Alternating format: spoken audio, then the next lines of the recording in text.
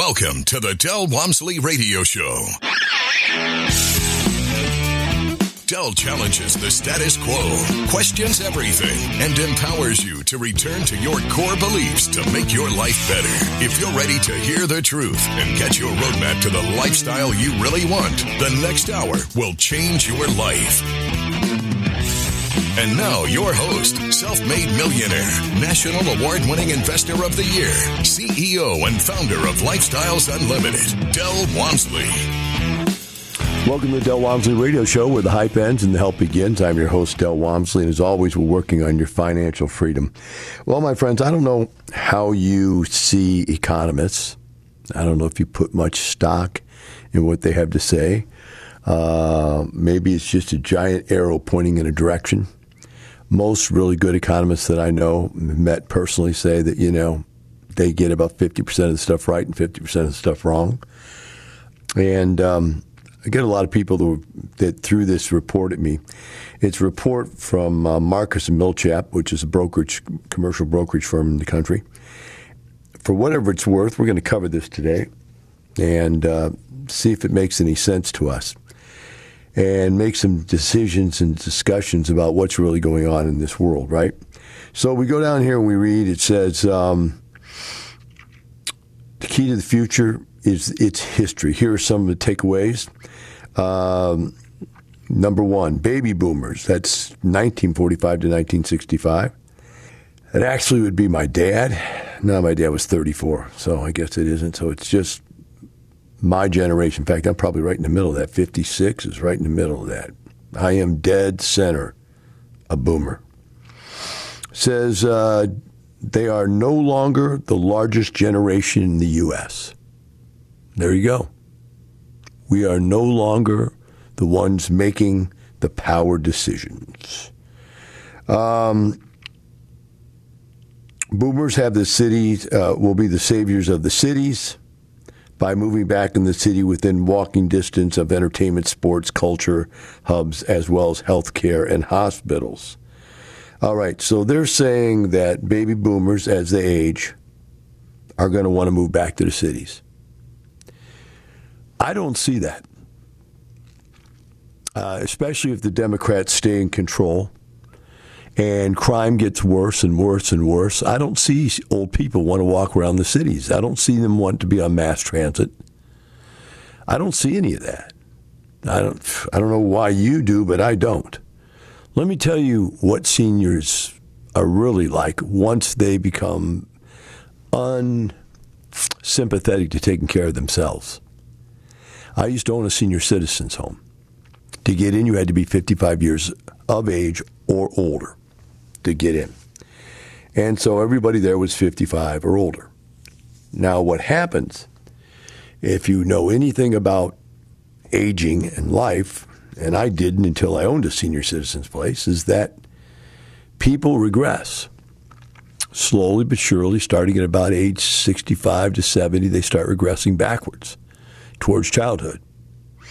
But what's more important than that is their social habitat. When you're young, and let's just take this as a whole, let's not make this a racist and not a sexist and not a Republican or Democrat, blah, blah, blah, blah thing. Let's just look at what I believe to be true and take it as my opinion. When I was a young boy, men chased women. Now, I know in this day and age, we don't know if you even are a woman or a man. It's, you haven't decided yet. I get all that. But in the old days, the economy, the whole culture was men chased women. And there were more women than there were men. So there was this, situation where men were always out there trying to capture the affection of some lady.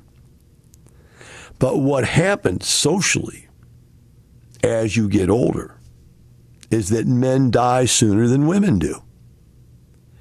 And so at some point, by the time you decide you're not going to live alone anymore, whether it's just easier not to live alone, and in a senior's place, you get up, all your food is there, kitchens are there, They have transportation made available to you, whether it be Uber for individual flights or they have buses for trips that they go on together. They have activities together. And this is where these people can socialize together. I see senior citizen complexes popping up all over the country. And I see it as some of the most important demographic change there is. Now, when I had one, I loved owning it. Why? Because people are dying to get in and dying to get out. They want in so bad, there's usually a waiting list. And once they get in, they'll never miss a payment.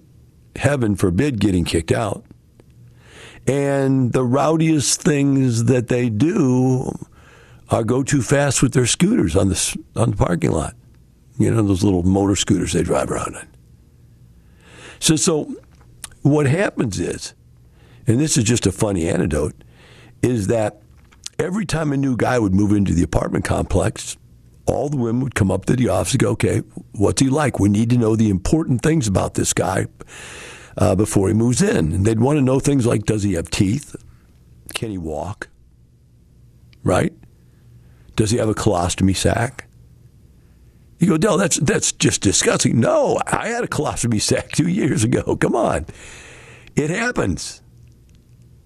And losing your teeth happens, and not being able to hear anymore happens, and not be able to see very well happens, and not be able to walk anymore happens all the time. And people are on walkers and on crutches and canes. But even so, they still need attention. They still need companionship. And so when a new guy moves in, he'll go into the card room or the game room, and 5 women will sit around him, all trying to introduce themselves to him. They'll cook for him. Sometimes they might even offer to come over and clean for him. But there's definitely still relationships going on. And I don't see old people wanting to go downtown to try to find those relationships. I just don't see it. Now, there are low-end senior citizen places that are not as nice. I owned a lower-end one. And there are very high-end ones, which are like living like a queen and king. But to me, I don't see old people moving back to the city. These guys, they dig this kind of stuff. They love this. Oh, yeah, everybody's going to move back where it's easy to get around. It's not easy to get around when there's thugs shooting you in the street.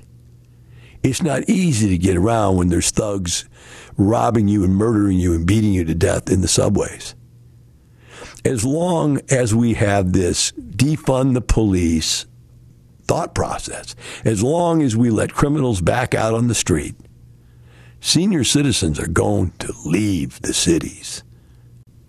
Let's see what they say about Gen Y. Gen Y, which is... All right, Gen Y, born 1985 to 2005. So these are like, I guess, 85, 2005. That'd be 5 years from 15. So these are kids up to 15 would be the youngest, okay. So these are our eldest kids and our eldest grandkids, I guess, whatever. Often called millennials, have surpassed boomers by about 10 million people. The fact is, driving force behind the future success of our industry, which they're talking about the apartment industry. Gen Y was late getting started for a variety of reasons. We have started to see an impact on our industry in past few years, and the pace is picking up as the generation begins to marry and have kids later in previous generation.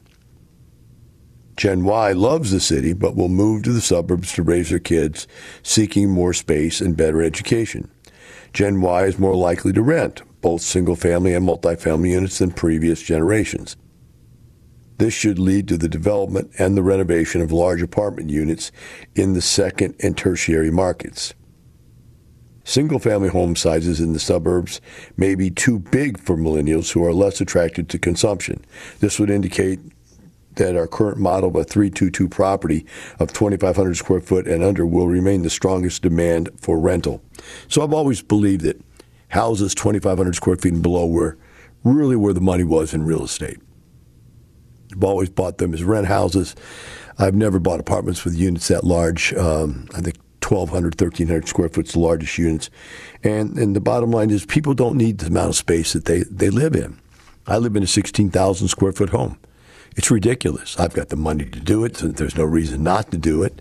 But it's ridiculous. It's just there's no use for that much space. I could remodel this house, take away half the space or more, and still be just as happy, right?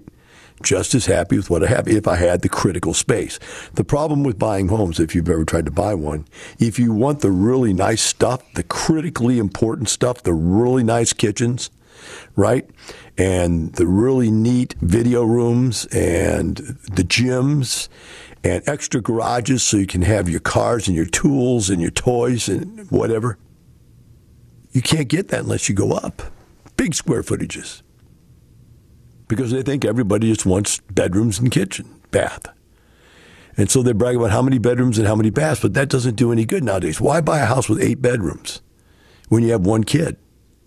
These are all wasted things. So I do believe one thing we can derive out of this conversation here today is that, hey, I believe that units are going to get smaller. In fact, I was looking and I did an article a year or two ago about micro units where they were starting to rent 200 to 400 square foot apartments. And they were micro units. And all it basically was a room. You got a bed, you got a kitchenette, and that was it. And they were saying that they're full because they're less expensive. When you get a city like New York where space is very expensive, renting 400 square feet instead of 800 is half the price. Instead of paying $5,000 a month, you're paying $2,500. And so I think that these micro units are going to be very useful. Well, why is that, Del? Why has it changed? Well, think about it. Well, we'll take a break. I'll come back. I'll talk about micro and why the size of housing units is going down. We'll be right back with the Del Walmsley Radio Show.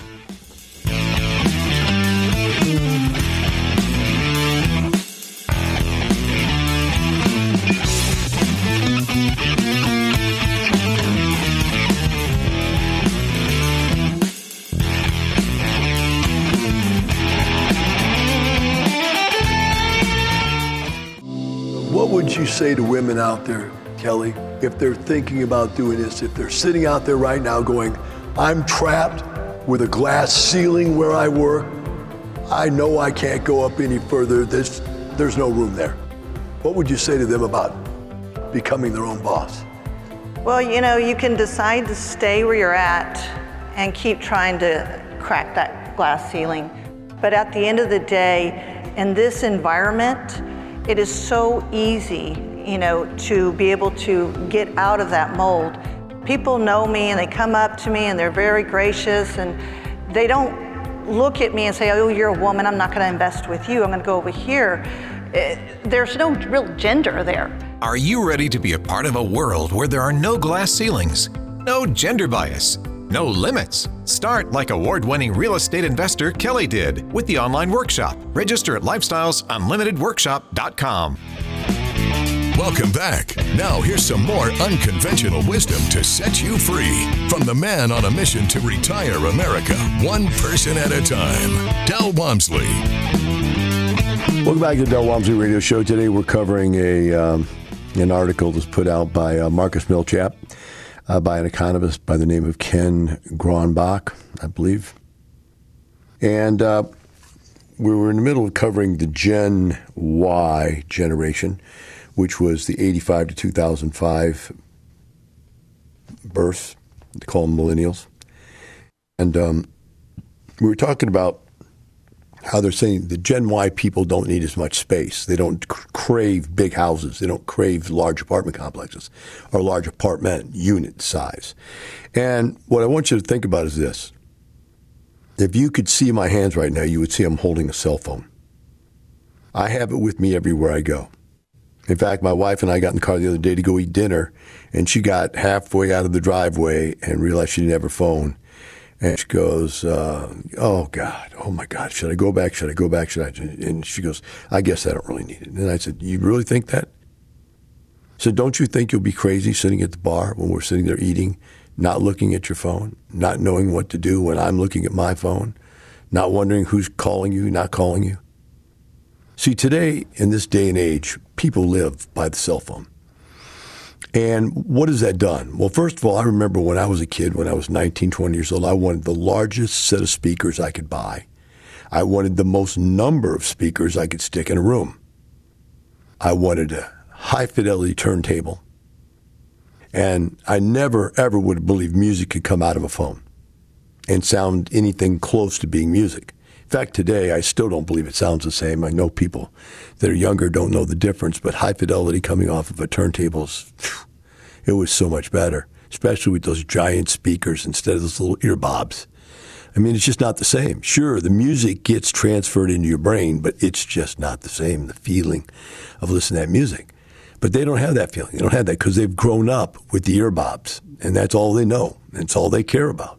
And so as long as they got their earbobs in, and they've got a little picture that's, 4 by whatever it is, 3 by 4, 3 by 5, 6, they're happy. Whereas we wanted big screen TVs. So now I have a whole room, 106-inch screen and a projector and a 7.2 sound surround system, which means it has 7 surrounding speakers and 2 woofers, subwoofers, 1 on each side. And to me, that's just the most pleasurable thing in the whole world, to go sit in there in the high fidelity and the great picture and enjoy these stuff. But yet, my wife can pick up her phone. And remember, she's 12 years younger than me. She could pick up that phone right in the middle of an incredible movie, start watching her phone, looking something up, texting somebody. It's just amazing. They really don't put any value on size, on quality. The size of your home, the quality of your home doesn't mean anything to them.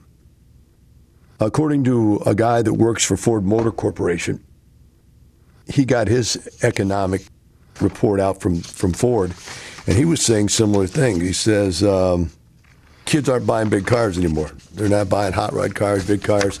They're buying little, cheap, inexpensive cars. Even cars are not important to them anymore. So you can see where this is going. It's going to go to where housing is going to be a commodity at some point. And then, of course, real estate's always location, location, location. So if you were, they want to be. Now, my guess is that the younger generation will want to move into the city. Just exactly opposite of what these guys are saying. These guys are saying the younger generation is going to want to move out into the suburbs. Now, I think that's based on what they're considering the younger generation as having kids, right? And wanting to raise those kids in a subdivision with a school district that's not a crime-ridden school district. That's my guess. It's what they're trying to say. And maybe I just don't get the generational breakup or separations that they have here. But I just know my kids do not have any desire, right? No desire at all to buy a home, to live in the suburbs. Oh, I take them back. 2 of our kids do. One of them is renting a home but would like to buy one. The other one is living in a home that they want to buy. So I'm wrong. They are trying at mid-30s to come up with some housing issues, but they're not the big ones. They don't care about the big houses. They just want something to live in. But if you look at it, kids are the ones that want to live downtown. They're the ones that get up and stay up all night long and party their brains out. Old people don't want to go down to town and see all that stuff and do all that stuff. So I think they're definitely wrong about that. I think seniors are going to move to either senior citizen condominium associations, which I think are all over Florida. Where do you want to retire? I want to retire in a condominium association in Florida somewhere, or in some other part of the country where it's not freezing cold. I don't have to shovel snow. I don't have to worry about transportation when it's freezing cold or slipping and falling and breaking my hip. So, I still see it that it's pretty status quo. Of course, I live in the South. The people, they want to come here, all right? They want to come to Texas. So we look at this situation and say, so what's this all mean? Where does it all take us? Does it really mean anything at all? And this is the problem I have with this type of stuff, is that you can make opinions. And so there's a whole bunch of opinions on here. And you can create whatever opinions you want from it all. But I think it's rather interesting that what is happening is that retail space really didn't take a dive. Although everybody thought retail space would take a dive, it really didn't. What happened was online purchasing and online buying became popular during COVID to a much larger extent than it had been previously, and it had already been pretty large. But that didn't mean people didn't want to go to retail.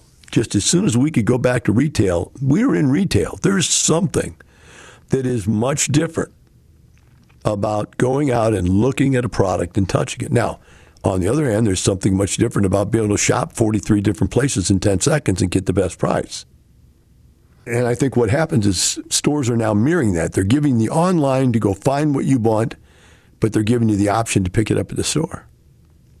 And I think that kind of thing is going to mean retail's still around. Office space. They said for a while, I literally cut my office space in half in Houston. And we didn't need it. We just stopped meeting in the office. Now, we still have seminar space, and we use it now again. But the office space virtually vacant. And if it comes time to rent again, we probably won't lease that much space again. Other companies have found that people didn't like working from home as much, although you get all these reports, everybody love working from home, want to stay there, right? And they don't want to come back. And then you get reports, well, but you're much more productive at work. And, the bottom line is they want to see you and know you're there working. That's what it comes down to. They want control, manipulation over you. At home, they really can't control you, whether you're walking the dog or playing with your kid or on the phone to your best friend or, playing some kind of online game. They don't know. And they know they don't know. And so they don't really have any way to track how much work you're really doing. And so they want you back. So office space probably will be configured differently. I heard reports about them saying that because of COVID, they don't want to have big communal spaces anymore where everybody gets everybody else sick. They want to have smaller, more private spaces. And that'll blow over someday. It just doesn't matter. The bottom line is, folks, is that things change over time. My favorite example of that from my marketing classes when I was in high school and later marketing classes in college, my favorite example of that is the saddle. The guy who didn't figure out that automobiles was going to replace the horse and stayed in the blacksmithing business or the saddle making business eventually went broke. That's all there is to it. But the saddle maker who decided to make seat covers for automobiles made it rich. And the iron worker that was taking care of blacksmithing for the horses, who changed over to being an iron worker and expert for the auto industry, became rich. Yeah, you'd have to see that these industries don't go away. They just morph to the needs of the public. The bottom line is this. People got to have two things. They got to have a place to live and they got to have food. And you cut off either one of those two and people are coming gunning for you. You've got to give them a place to live. You've got to give them food. So to me, housing has always been a logical place, a logical thing to invest in, right? But what you can't get wrapped up about is housing as a culture. For example, back in the 80s, early 80s, it got more and more expensive to build housing. And so people started doing this thing called building condos. Again, what they were doing, they were selling smaller and smaller and smaller ownership rights to pieces of buildings.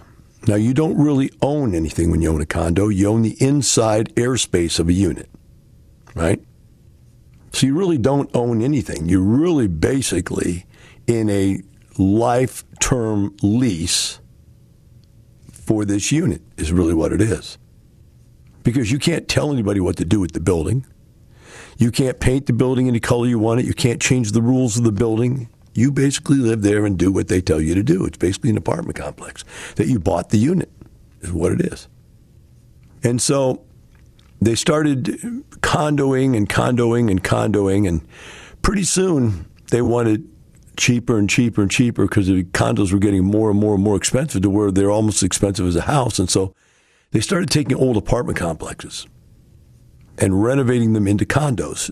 Again, the apartment units were what everybody lived in. Now they were changing their usage and turning them into condos, redoing the interiors, make them unit by unit efficient as far as it had self-contained electric, self-contained water meters, and so on and so forth.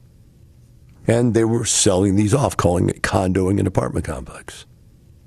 I saw this for what it was. It was the end of an era. It was an end of an era where they couldn't sell condos anymore unless they could build them for next to nothing by renovating an apartment complex. By the time this condo era ended in the 80s, in 86, 87, 88, you could buy a condo in Houston, Texas for $500. Now, I don't mean $500 a month. I don't mean $500 down. I mean $500, period. Now, how did that happen?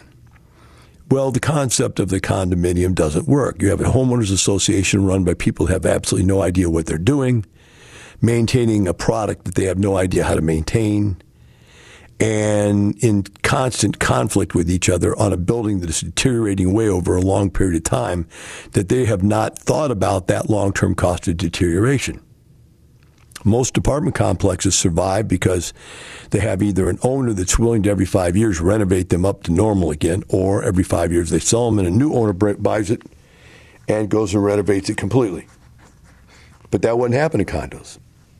So all of a sudden, this $100 a month homeowners association fee or $50 a month homeowners association fee became $500 a month.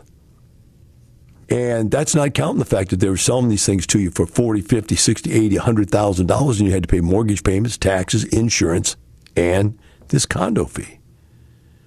And pretty soon everybody just let them go. And they were worthless. Same thing with timeshares. They became worthless. In fact, people are paying to get rid of them now. Same kind of thing happened with the condo.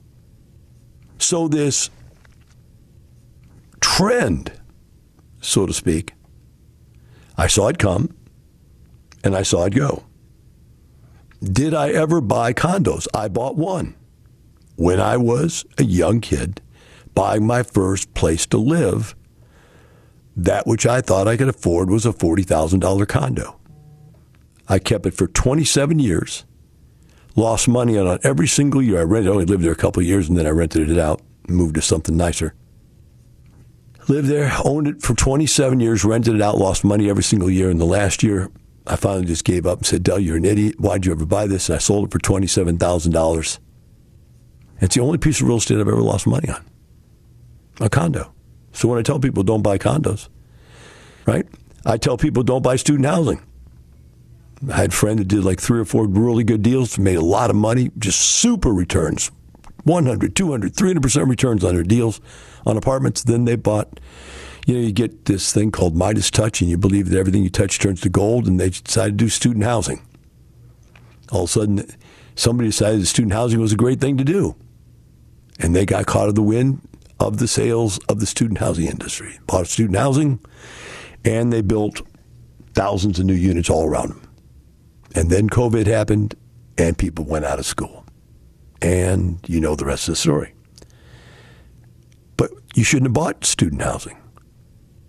I told you, go to the back of the book. What does it say? What do I make you write in the back of the book? I will not do what Del said to do, which was I told them not to buy student housing. But they did it anyway. Had another guy buy weekly housing, buy a hospital.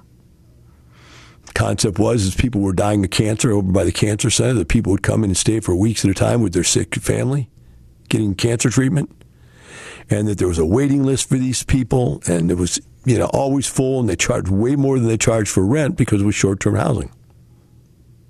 Told them not to do it. What did they do? They did it. What happened? They lost all their money. So you see, my friends, the reason we've been successful for 30 plus years is because we buy basic housing. When I was doing single family houses, I did 1 bedroom, 1 bath, 2 bedroom, 1 bath, 2 bedroom, 2 bath, 3 bedroom, 1 bath, 3 bedroom, 2 bath. I think the largest thing I ever bought was a 1,200 square foot, 4 bedroom, 2 bath. And that's, think about how big the bedrooms are when it's 1,200 square feet total for 4 bedrooms. Itty bitty rooms. I always bought the smallest stuff I could buy. Never bought the biggest stuff. When I bought apartments, I always bought small apartments. Small units. Why? Because that's what rents forever. Hope you enjoyed it. We'll see you again tomorrow. And remember, it's not the money, it's the lifestyle. Thank you for listening to the Del Walmsley Radio Show, teaching you the opposite of everything you've been taught, so you can obtain the results you've never obtained. Join us 7 days a week. Can't get enough? Visit DelOnTheRadio.com to listen to the Del Walmsley Radio Show, access past show podcasts, and join the conversation.